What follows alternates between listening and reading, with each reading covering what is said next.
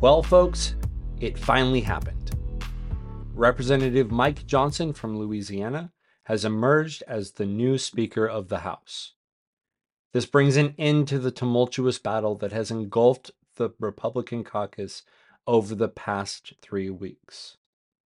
This development and the chaos that came before it underscores the evolving dynamics within the two-party system of American politics. Today marks the end of a saga that began in January of 2023 with the sitting of the 118th congressional session. Racked with internal strife, the majority Republican caucus struggled to assume its leadership role. At the very beginning, it required 15 consecutive votes in order to elect Representative McCarthy as the Speaker of the House. This infighting was indicative of the growing divisions within the party. Divisions that allowed for extreme factions to exert significant influence over the Republican caucus overall. Speaker McCarthy, though in power, was hamstrung by concessions that he made in his efforts to be elected to his position. He struggled to find common ground and was forced to cater to the demands of the party's more extreme minority. This approach hindered cooperation and destroyed trust building, both within his caucus and the Democratic caucus. McCarthy's tenure came to an end when he made a deal with Democrats to temporarily fund the government, prioritizing the nation over party loyalty. Representative Matt Gaetz, a very outspoken member of the extreme minority of the Republican caucus, accused McCarthy of being a traitor to his party and using his powers that were conceded to him by McCarthy in his endeavor to become Speaker, called for McCarthy's removal. The ensuing vote resulted in a mere 8 representatives from the Republican caucus being successful in thrusting the House of Representatives into a leaderless chaos. Without a leader, the House has been unable to act on important legislation. From the passing of a budget to legislation designating financial and political support for our allies both in Ukraine and in Israel. Subsequent attempts to elect a new speaker revealed a Republican Party in disarray. In the very first week, Representative Steve Scalise gained his party's nomination, but bowed out before any vote could be had when he realized that he didn't have the votes to win an election on the floor of the House. Representative Jordan, who was next up to seek his party's nomination, revealed that the traditional party unity had eroded. Mainstream Republicans hesitated to support Representative Jordan out of concern about the prospect of an extreme minority member leading the caucus.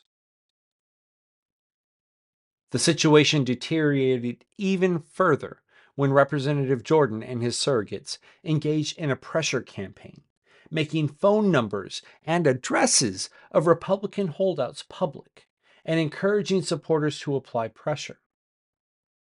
This tactic escalated to the point where several representatives received death threats, along with political pressure from their own constituents. The campaign failed and did not lead to a Jordan speakership. Making the divisions clear, at one point during the chaos of the last 3 weeks, House Minority Leader and Democratic Representative Hakeem Jeffries received at one point more votes for Speaker than Representative Jordan did. This illustrated the consequences of a lack of bipartisan cooperation and a leadership vacuum within the House.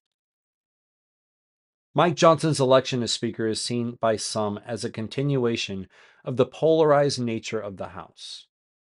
His alignment with the more extreme factions of the Republican Party, along with his stance on the 2020 election results, has raised concerns that his leadership may not foster compromise and collaboration.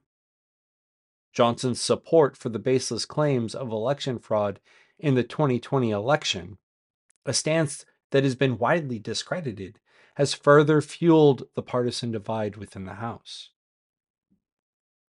Now, only time will tell if Speaker Johnson will be a true Speaker of the entire House.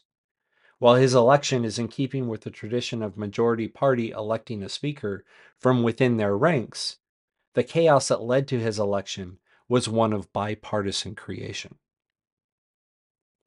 No matter the result, it needs to be understood that Democrats and Republicans alike failed to seize upon an opportunity to put party politics aside and work together to execute the will of the people that they represent and truly lead.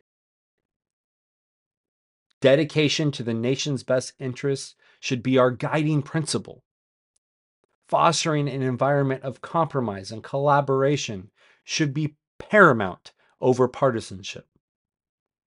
The challenges ahead will require strong leadership that can navigate the delicate balance between party loyalty and the broader national interest while addressing the divisive issues currently plaguing American politics. In that spirit, I wish to congratulate Speaker Johnson on his election. Cranbox Politics will eagerly watch his tenure in the hopes that he will rise to the occasion and help the House to resume its position and lead our nation without loyalty to party. That's it for now. Don't forget to like, subscribe, comment, and share. Until next time, I am Carl Abel, and this is Cranbox Politics Opinion.